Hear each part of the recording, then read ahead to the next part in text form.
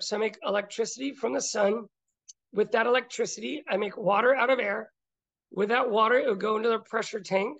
Mm-hmm. That pressure tank would say, go to the water heater. The Mm-hmm. water heater was a heat pump water heater, which we would use the electricity from the sun to heat the water heater. Right. The byproduct of the water heater is air conditioning. So that's the only air conditioning we would use, is we'd pipe the air conditioning out of the water heater and into the house. Yeah. And then you take a shower, and that shower water goes out to my fruit trees in the front yard. And that was all gravity fed.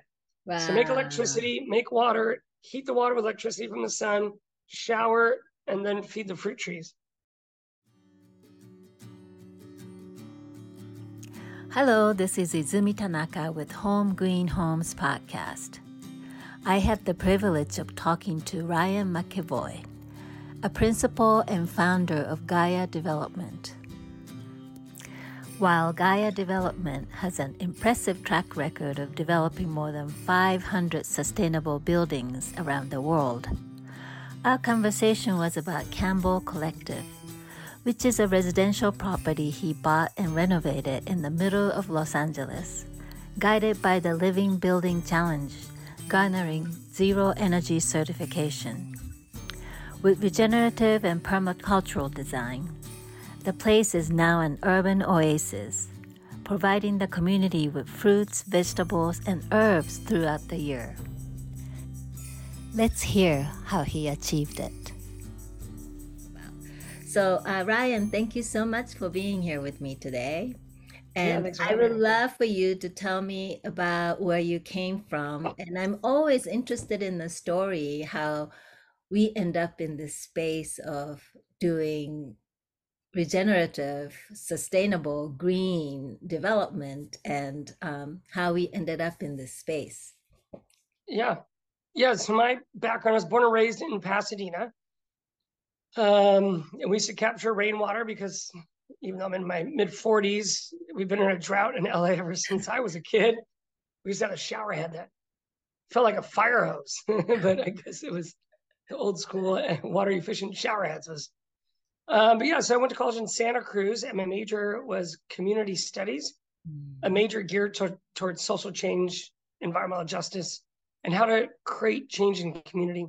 I then went and did an internship, which we're required to do. We're supposed to do an internship for 6 months anywhere in the world. And I went down to Australia, and I was working on a regenerative program down there on a property, and I was studying permaculture at the Permaculture Research Institute. So I really got my hands dirty at Bill Mollison's property in Australia, which was great. And then I came back and I wrote my thesis on energy. And so in the year 2000, it's about 140 pages, but it was all on energy and where it comes from, how it's produced, global warming, nuclear waste. What does the IPCC say even back then? Back then it was the Kyoto Protocol. What does Harvard, Stanford, Yale, what are they all saying? And once you spend a year writing a thesis on energy and climate change and know that all these hurricanes and storms and flooding and drought and loss of habitat is imminent, it's kind of hard to not dedicate the rest of your life towards it, at least for me.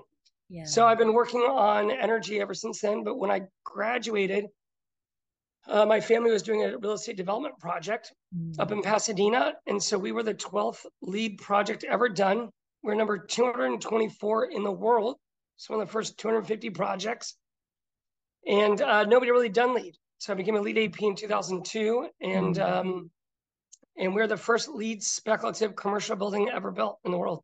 Wow. And so then people started saying, hey, how do you do lead? How do you do it? So while the goal is to keep doing development, we end up being more consultants because we have the experience on development. So we could speak the language of costs and, contractors and change orders and specifications and all that. So that's where then that spun out. So Guy was created in 2005. I see. And we mainly focus on lead energy modeling, commissioning, carbon footprint, owner rep for solar. We've done our own solar PPAs. We have our water company working on advanced water technologies, but mainly we're consultants. I see. And so my property is more my passion pet project. Yeah. So at Gaia, our clients are more national Right. developers, Mm-hmm. a lot of industrial developers. We did the W Hotel at Hollywood and Vine. I was on that for like 10 years. Uh, Different, Google headquarters in Irvine. So we work on commercial buildings, UCLA, UC San Diego. But we don't really work on residentials. We've done like one or two residentials, but we don't work in residential. Right. But of course, my home is going to be as sustainable as I can possibly make it. Right. So that's why we're talking today. Yeah.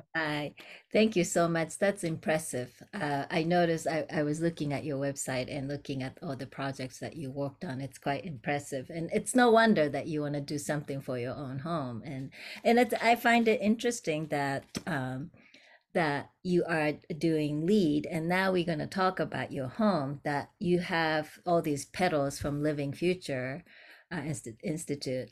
So Yeah. let's talk about your home. We are calling it Campbell Collective. That's Yeah. a case study, right? Yeah. And you earned 3 petals of living challenge, living Yeah. building challenge. Um, Yeah. and I have a living future accreditation LFA, Yeah. but There you go. yeah, I know. I do have the accreditation, but I can't say that I feel quite versed, about the Living Future Yeah. accreditation or Living Challenge, uh, uh, Living Building Challenge, and so forth. So you can explain to us, briefly about Living Challenge, Building Challenge, Yeah. and Yeah. and maybe you can tell me why you chose to go with living building certification as opposed to LEED. Yeah. That's all very good questions. So Hmm? I'll start with Living Building Challenge. It was created by ILFI, International Living Future Institute.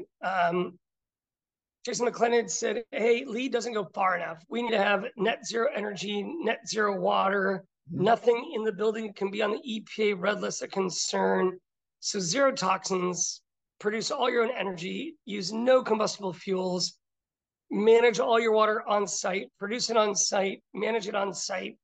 So it's definitely a step above the usual certification. Mm-hmm. Also, this home it's an existing home built in the 40s that I was rehabbing. And I wasn't doing a huge gut rehab. So I wasn't ripping everything out and bring it down to the studs. I wasn't ripping out the bathroom and the kitchen. So a little bit different. LEED for homes. It works for some people, and I don't want to be too I don't want to put LEED for homes down, but it was really kind of a LEED for new construction morphed into homes and shoved into a home program. I don't think it's as, I think there's opportunity for improvement, but it's not really designed for an existing home.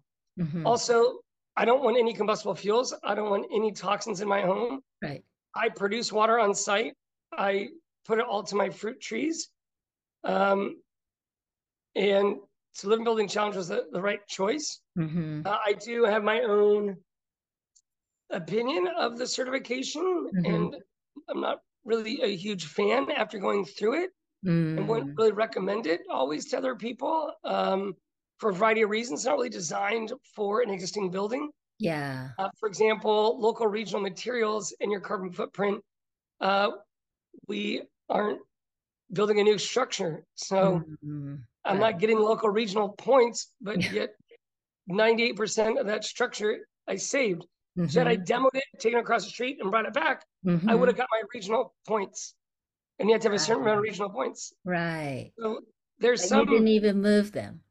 I didn't move them. So had I just chopped it down, taken it across the street, given it to Yeah. my neighbor, and then bought it from my neighbor, I would have gotten. So there's some items that, that don't work well for me. Mm-hmm. Some donations to certain nonprofits or other things. Mm-hmm. I'm not against that. Mm-hmm. I think the program is not designed for existing buildings. Yeah. And so we did not get full certification, even though we made more water on site than we used in a year.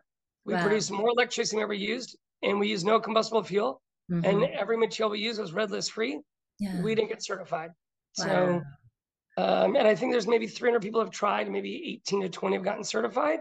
That's amazing. So it's very rigorous, and I agree with the rigor. I just think that I think, I don't know. I think there's opportunities to be a little bit more flexible and to work with owners or developers on the certification to ensure they get certified. If you're meeting the intent with LEED, you get the point. Yeah. And their reference guide document is okay. You know, LEED has it a little bit better put together. Yeah. But yeah.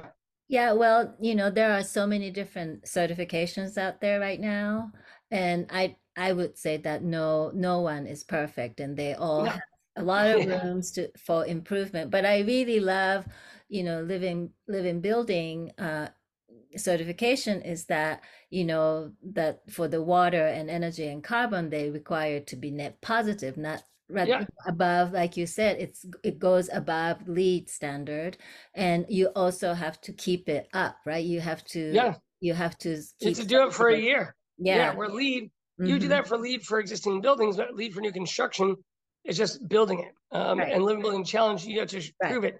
In the year window that we did it, we only had 5 1/4 inches of rain. This last year, we had too much rain. It was so crazy. Yeah. And even the summer. Yeah. I've been collecting rainwater for 11 years on this property. We have never gotten 3 inches of rain in the middle of the summer. I know. There's maybe been 3 times we've had like a 1/2 inch to an inch one time in the summer. Yeah. Never 3 inches and then another 1/2 inch and an inch. I mean, it's been real crazy. Right. So what did you do with the water from the last? I store it all. I mean, I have tons of water storage. In a 1/2 inch rain event, I think I collect about 2,300 gallons in a 1/2 inch rain event across the property. Yeah. Yeah. So you store them? You store them underground, or do you have your rain barrels above ground? I have some rain barrels above ground, and right now I'm in the process of digging like a pondless creek. So it's a water feature that drops through the ground. So there's no pond, but it's storage underground. So I'm going to store water underground. But it's all been above ground storage, which is easier to gravity feed the water. Right. Yeah. Right. So now with the Living Building Challenge, there are 7 petals, then you earned 3 out of 7. So so we would have gotten energy, but I think we were supposed to buy credits or something. And I'm like, I produce 125% of the annual energy use. So that was one that we I'm surprised that you didn't get energy. I was surprised when I was reading through your website, and I'm surprised that you didn't get water or energy petal, where it sounds like you're net positive, but that didn't. So the water issues that they want us to spend $5,000 on a civil engineer to do a site survey. Oh my God. And verify the stormwater that went off of my driveway. There was a little area of my driveway that goes into dirt that percolates into the ground.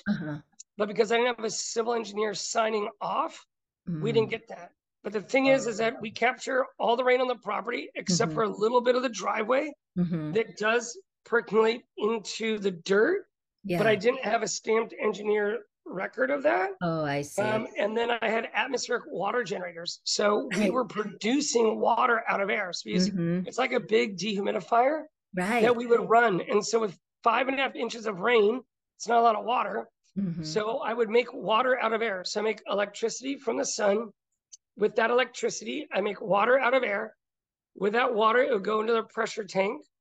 That pressure tank would say, go to the water heater. The water heater was a heat pump water heater, which we would use the electricity from the sun to heat the water heater. Right. The byproduct of the water heater is air conditioning. So that's the only air conditioning we would use, is we'd pipe the air conditioning out of the water heater and into the house. Yeah. And then you take a shower, and that shower water goes out to my fruit trees in the front yard. And that was all gravity fed. Wow. So make electricity, make water, heat the water with electricity from the sun, shower, and then feed the fruit trees. Wow. We had a compost toilet. The compost toilet is really what helped decrease the energy, or sorry, the water, because you use a lot of water to flush a toilet. And then at some point, the neighbors called because it smelled out a vent pipe that we had up at the roof that was close to their. They have a 2-story house next door. So the city started coming by. So we took that out and put in a toilet that has a sink on the top. And that was another issue that they didn't like, is that we would wash our hands. And they said, well, you maybe wash your hands with half a gallon, not 0.7 gallons. So not all the water in the tank was gray water. And I had enough water to flush the toilet with the rainwater and atmospheric water generation. And that's what I do now. So now that we're out of the program, all of my laundry and all of my toilet flushing is rainwater. Wow. Yeah. And then the laundry goes to the fruit trees as well. Now, I am aware of the atmospheric water generation system. Did you come out with it yourself? I know there's an architect in Venice, David Hertz. David Hertz. Yeah.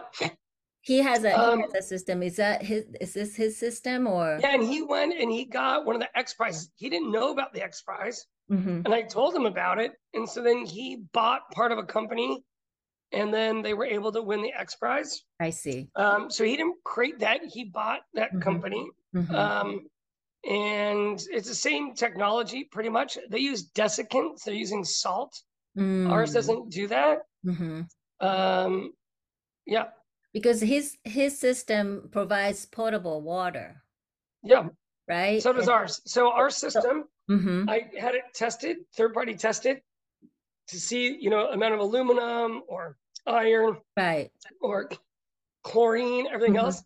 And so I have those. We should put these on your website, but it has our water, and then I tested the city water because my machine is illegal to run your house on. But you have to use the city water, and so the city water has like chlorine, fluoride, lead, has all these things. And then our water, they calculate it in parts per million. And so it's like, oh, the amount of chlorine you're allowed to have is, say, I don't remember off the top of my head, but let's say it's like 80 to 120. Wow. Ours is non-detectable.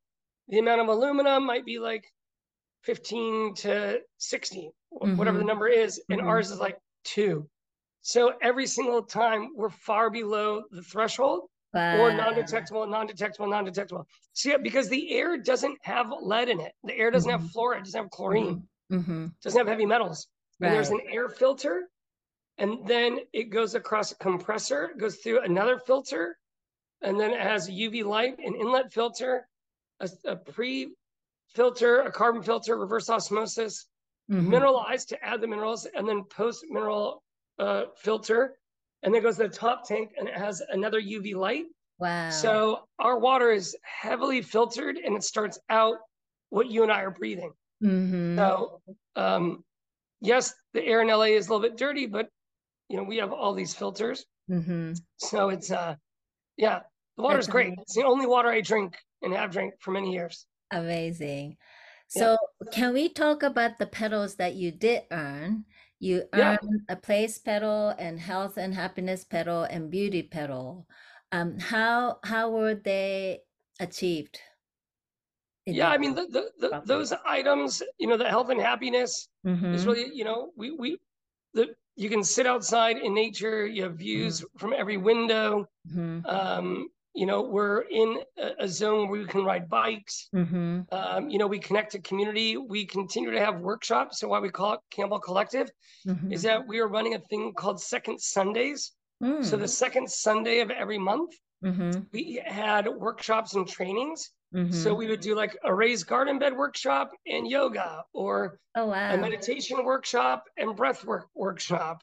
And so we're opening up the property for tours and community. And it's a place of connection, and of people to be able to come and connect and collaborate. One of our neighbors, then the pandemic happened. So then once the pandemic happened, we stopped doing those workshops because we weren't gathering together. But one of my neighbors she loved the project so much, 4 doors down. She Mm-hmm. then started making raised garden beds and revamped her whole garden. And she was going through some depression. And it really just brought her up and engaged her and brought her out of a funk. The next door Wow. neighbor to her saw all that, which is Yeah. 2 doors down from me. And she then started gardening a bunch. And now she went back to school Oh, to wow. be an arborist and a horticulturist. So she's getting her degree in horticulture when not those neighbors ever, were gardeners before. That's incredible. Yes, it's The been ripple fun effect of what you did. yeah, it's been great and connect to a community Mm-hmm. and then the water I mentioned, we didn't get the pedal, but the water we disconnected the city water when I went to go work with I had LADWP come out to turn it off. Mm-hmm. And I took a picture and the guy's like, don't take a picture of me. Why are you taking a picture? I'm like, no, I'm like turning off the city water for indefinitely. He's like, okay, just don't get my face in it. I'm like, all right. And so we even ran our kitchen water into the garden, which is not usually recommended, but there's vegetarians on the property, so there wasn't meats and dairies, and that worked out pretty well. And as I said, the solar, and then we also pulled out. There's no natural gas. I took out the heater and water heater. We have beekeeping, so bees on site. We have chickens on site, and yeah. Are your chickens laying eggs? Yes, they lay eggs. Yep. Wow. I mean, in some areas of LA, you're not allowed to have chicken coop. So in Mar Vista, you're good to do that? Yeah. So yeah. You're allowed to have chickens as long as they're not a nuisance to your neighbors. So you have to make sure that your neighbors are happy, which sometimes is a little bit hard. Yeah. Yeah. Sharing the but that goes back to like community health and wellness. Yeah. And so I have about 20 fruit trees. So fruit trees that we have is I have Tangelo, mandarin, kumquat, fig, pomegranate, plum, apricot, fingerling lime, lemon, rosemary, orange, guava, banana, passion fruit, peach. I think I said plum, walnut, grapefruit, guava. Wow. I'm sure I've missed a few. Some aloe, lemon. So whenever I have abundance, I definitely am providing those to my neighbors, and sometimes they're providing some back. I have a peppercorn tree. So I'm taking one out this week and giving it to a neighbor. Wow. So I'm constantly giving things away to the community and neighbors. Yeah. One of the items is is that whenever I trim the pomegranate, if I just shove the clippings in with a little bit of honey and into the ground, I'd say 4 out of 10 keep growing. Wow. You can also do an air rooting where you like strip a little bit of the branch and then add mulch and a little, like, get it nice and tight and add water in there. Yeah. The branch will start to grow roots. Then you can cut the branch and then put it in the ground and you have a tree. Wow. So I have a lot of extra pomegranates and other plants because anytime I prune something, I shove them into the mulch, in the compost, water it, and I don't know, a third of them, depends on the plant. The fingerling limes, they don't do very well. The pomegranate does very well. So I always have an abundance of other plants that we provide to other neighbors, and we collect wood and we build tables and benches and raise garden beds and chicken coops, and yeah. So how long have you been at this property? How long did it take you to bring your property to this level? Yeah, that's a good question. I know it's not overnight. No, and so I was in escrow to buy a property, and the property directly behind it went up for sale. So we're mid-block. And so I ended up buying that house as well. So the property is 2 different properties back to back. So the back property line they share, but they both have their own street and curb. I see. So it's 300 feet long by 45 feet wide. And this renovation is in the house that I'm not permanently living in right now. The Campbell Collective house. But right when the first thing I did when we bought it was put in the fruit trees in the front yard that make almost a fruit wall. You're Wow. supposed to have the fruit trees, have several feet of air between them. Yeah. I looked at what their spread was going to be, and I planted them intentionally to be touching each other all the way around to kind of make a wall, like a private kind of Wow. Yeah. area, Uh-huh. opposed to the proper tree, 3 feet, tree, 3 feet of space once they're Right. mature. Right. Yeah. So the first thing was to put those trees in. I Uh-huh. didn't have the gray water in at that time, but trees take a while to grow. So first Right. were the trees, and then I put FSC bamboo floor in, and then eventually I did a roof and solar, and then more rainwater catchment. So a lot of the stuff for LBC was done 2, 3, 4 years ago, Uh-huh. like the solar, but Mm-hmm. some of the things we did recently. Mm-hmm. Yeah, so I would say it's little by little. Also, it all costs money, right? Yeah. So a Yes, new of roof course. costs some money. Solar costs some money. Uh-huh. But so Um, what was the year that you bought the property? 2013. 2013. So that's 10 years ago. Yeah, so I've had chickens for probably 7 years, I Mm-hmm. guess. I've had Mm-hmm. bees for maybe 3 years. I've had Mm-hmm. rain catchment most of the time, Mm-hmm. but really it was like fruit trees in and then keep doing all the other stuff. Mm-hmm. Now, did you have any challenges in implementing those from like neighbors or contractors? I mean, did you get any pushback I to mean, what you're yes. doing? I mean, a lot of things, a lot of lessons learned. One is that the house that I'm at is on the Grandview side. Mm-hmm. We The goal was I want to add insulation. It's a 1920s house. The crawl space is about that high. Yeah. The attic is about that high, so you really can't get in there. And I Wow. hired some contractors to do the work, and they didn't put a pin. They did a crappy job. So I got to get under there. They're supposed to patch things. So yeah, I've had a variety of errors, I would Mm-hmm. say. But I've had a fun time building a lot of the stuff. I'm looking at some steps. Maybe I'll show you at the end here. But I have some stairs that go up to like a loft area that we built with scrap wood. Right. My workbench is scrap wood. The table I sit at to work at is all like upcycled wood. The Mm-hmm. fence in the backyard is upcycled wood. The chicken coop's upcycled wood. The gate's upcycled wood. The Mm-hmm. deck's upcycled wood. And a lot of lessons learned. The gray water system that we put in, we used too small connectors. So I've recently taken them out and put bigger connectors. Hmm. Yeah. So you did a lot of sweat equity yourself. Oh, yeah.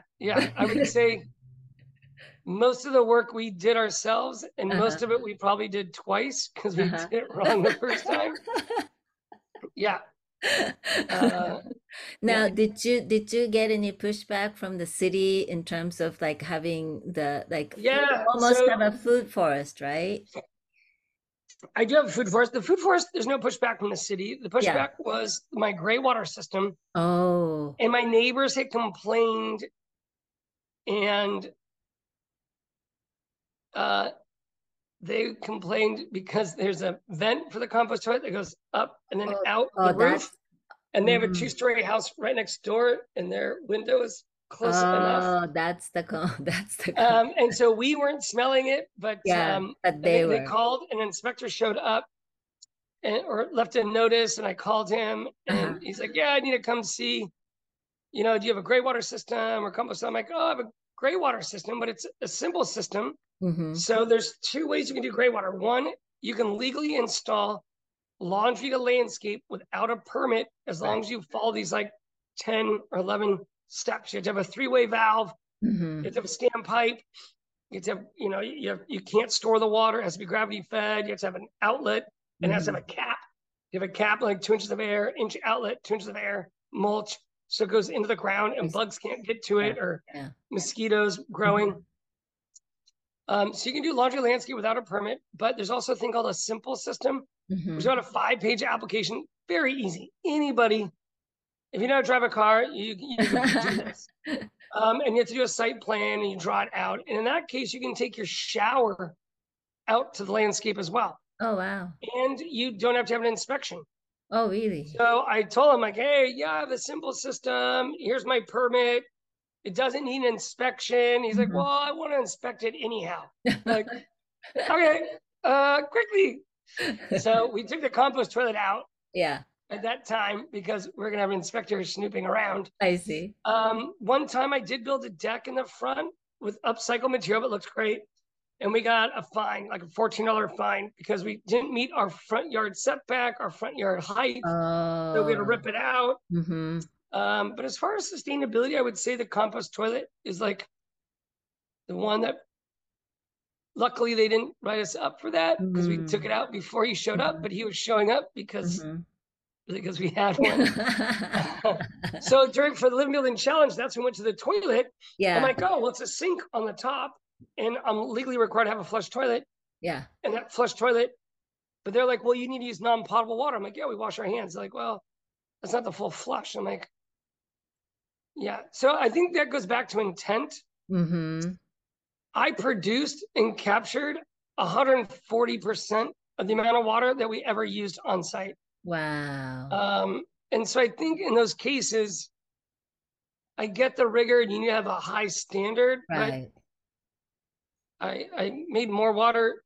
I made enough water that I could have flushed the toilet the whole time. Yeah. So if you're to say, okay, you shouldn't have used that zero point 0.2 gallons because only 0.5 is your hand washing, Right. whatever. Yeah. I had that water. I made that water. The water was produced on site. It was captured by rainwater. Like I met the intent, Mm-hmm. and maybe there's a small window, but yeah. Yeah. That's amazing. I mean, even in the drought in Southern California, you were able to Yeah. generate So what enough I should have water. done was just use drink high quality atmospheric water generation water Mm-hmm. to flush. Oh no, I could have used a city water to flush the toilet. So I could have used city water to flush the toilet Mm. and had that be 100% potable water flushing a toilet, Mm-hmm. and then wash my hands in the sink, and that goes to the fruit trees. They would Right. have preferred that I Right. wash my hands in the sink, go to the fruit trees, and use city potable water for 100% Right. of the toilet flushing, opposed to 70% hand washed and 30% city potable. See how Right. that doesn't make sense to me? Yeah. Yeah. Okay, you Yeah. want me to use 100% potable Right. to flush the toilet Flush the versus toilet. Yeah. 30%? And Yeah. that qualifies. Had I done that, had I not had the sink on top of the toilet, we Mm-hmm. would have got water pedal. Water pedal. Wow.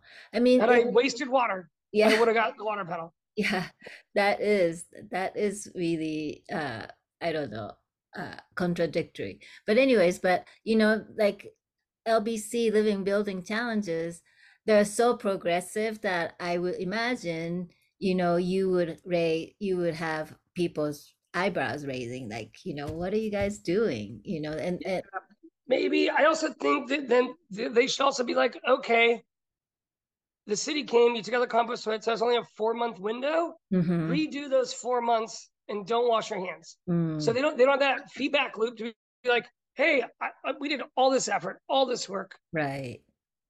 If you don't like that, you'd rather me waste potable water Yeah, to flush the toilet right. 100% and wash my hands over there. We'll do that, and we'll prove that we can do that. And we'll do that. We'll make up those 4 months. They didn't give you Yeah, the opportunity to do that, yeah. which is also another like I have a hard time believing how they're gonna like really grow.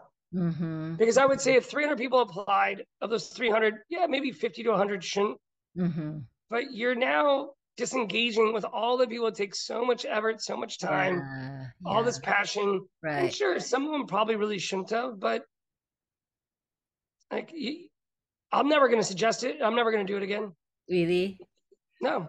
Okay. Well, so what is your vision though? What is it that you envision for both for your home and in terms of your business, but as a whole, where do you think we're going with this whole built environment movement of like we're a lot of people are talking sustainability now, but there's definitely more conversation around regenerative projects. What is your vision? Where do you think we're going? Yeah, I do think that we need to continue. to work with ILFI and others to maintain existing buildings. 50% of your carbon footprint is in building it, 50% is in running it. Right. Not every building, not every case, but 40 to 60, 50, 50, 60, 40. Right. So if that's the case, then we need to stop tearing down homes. We need to stop tearing down buildings, and we need to start keeping what we have and make it last longer. So get more life out of it. And with ILFI, that's not, you're punished for doing that. Doesn't make sense. Right. And I really think that, with EC3 and Tally and other, we're now at a place where we can really look at our EPDs and look at our carbon footprint. And so it's very exciting. That wasn't available 15 years ago, 20 years ago, to the extent that it is today. So we can really make informed decisions now that we couldn't have made before. And that's really exciting. You can run a house off grid with electricity. And I proved that you can have a water machine to go off grid as well. So, we have the resource. And I think atmospheric water generation today is where solar energy was in 1981 or something. Really expensive. It uses about 1.2 kilowatt hours per gallon. So, you're talking 40 cents a gallon. So it's not cheap. Yeah. But if you ever own solar, who cares? I mean, I'm making my own water, and then I'm using it twice or three times. Right. And also with the regenerative, showing community how to do that. I go to the farmer's market every week, and I have worked there. Therefore, I am allowed to trade with people at the farmer's market, because you can only do that if you work there. Goods. And so I come home with hundreds of dollars of free food every weekend. And I also create community around the property where friends of mine that are at the farmer's market, they have too many tomatoes during peak tomato time. I bring those home. I give them to my neighbors. I then broker deals to the local restaurants, or I bring it back, and me and friends, we put the tomatoes and the onions and whatever we have, whatever's abundant, and then we make a soup. We freeze the soups, and a week later, I take them back and I give them a jar of frozen soup, or I make a juice. I freeze the juice, I take it back. And so now I'm like, here's 1/10 of what you gave me last week. And they're like, great. I'm like, and here's some oranges, and here's some kumquats, here's some tangelos, some mandarins, here's some eggs, here's some honey. And the carbon footprint of the food from the farmer's market is just that much better. I was just looking at something I was eating the other day in a package that somebody had, and it was grown in Mexico, sent to Austin, packaged in Austin, and then I'm eating it in LA, and I'm like, I love growing my own food. The other thing about growing your own food is that I go out and I pick what I want to eat. So I can cut lettuce that I'm going to eat today. And so there's far less food waste. Because if I go to the store or I go to the farmer's market and I bring home lettuce, it might wilt, it might go bad. Then I feed it to my chickens, so I don't feel so bad. I don't have food waste, because all of our food waste, either the chickens eat it, or it's composted, and then it's turned to nutrients, and I give those to the trees. Right. So it's really a closed loop. Yeah. But I think when you grow your own food, there's far less waste. So if I'm on vacation or I'm somewhere for a few weeks, there's a lot of food waste because you just don't get to it in time. Tell me about it. But if you're picking it when you want it, then it's always fresh. Yeah. And then if you have a property where you have compost, we have 3 compost piles. One I'm always adding to, one I'm letting brew, and one I'm taking from. Ready. Yeah. And so I always have fresh nutrients to use. I always have one that I'm adding and one that's like decomposing. What I love about this whole story with you is that you're in the middle of LA. You're not in the rural area doing this, but you're in the middle, and I know exactly where you are. That's my neighborhood too. So I know how rare that is. Yeah. Now, are you done with this project, or do you have more things to do? Yeah, that's a good question. So we're actually putting that pond in right now that I mentioned. So we actually moved the bees off site this morning. So the bees are a little bit activated today. A couple of people got stung. That's what happens. And because we're going to put in this water feature that will be the storage of rainwater, but also when you turn it on as the water feature, I'm oxygenating the water, I'm churning the water, and I'm going to put my rainwater in there. Oh, wow. And then I will also, there may shower and laundry water will do the laundry, the landscape per the code to go out if it happens to seep through a bunch of sand and Wow. find its way into that pond. Then maybe my shower water and laundry water will find its way in there too. And so I'm doing some upgrades because I had too many rainwater locations.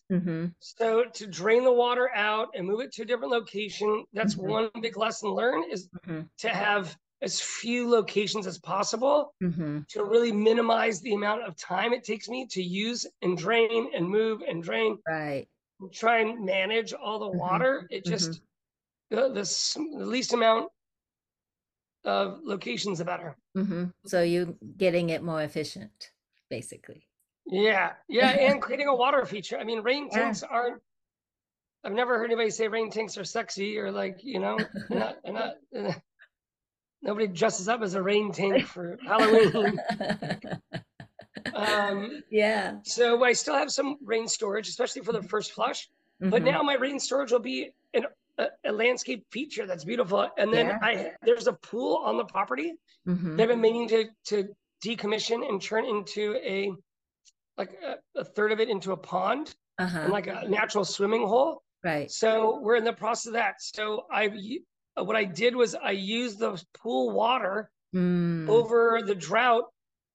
After the Living Building Challenge window, I took the water, and over 3 months, I just started using the water across the property, flushing the toilet, doing the laundry, filtering it, and watering everything, drained all the water. And then this last winter, all the rains that filled the pool back up almost halfway, used all that too. So the pool's been a water storage for the last couple of years. Wow. And now we're in the process, but again, it takes money to create a pool that's a natural pond swimming hole. And then I'll use the other part of the pool for some water storage as well. I see. So there's a few more things. So a pond, swimming hole, centralizing some of the stuff. There's always stuff to do, but the tour is really pushing me to finalize that list that's been there for so long, and you just slowly going down it. We're like, the other thing is that I don't grow a lot of vegetables anymore because I get all my vegetables for free at the farmer's market. And so you come here like, oh, you don't have any vegetables? Like, well, I get them as many as I want for free every week at the farmer's market by taking all my fruits. And fruits are so much easier to grow, and fruit is much nicer with gray water. Gray water to veggies, they're a little bit more finicky. And how do you get the gray water to them if they're in raised garden beds in the ground? Also, the chickens like to eat the vegetables. They don't eat the trees. So yeah. That's really exciting. I'm so looking forward to the USGBC LA's Green Home Tours. And I'll give you a link. I'll give you a link. So it's November 1st, I think at 4:30. Yes. And I'll provide you guys a link. Yes, I have the link. I have the link. Oh, good. Yeah. You can put that in there.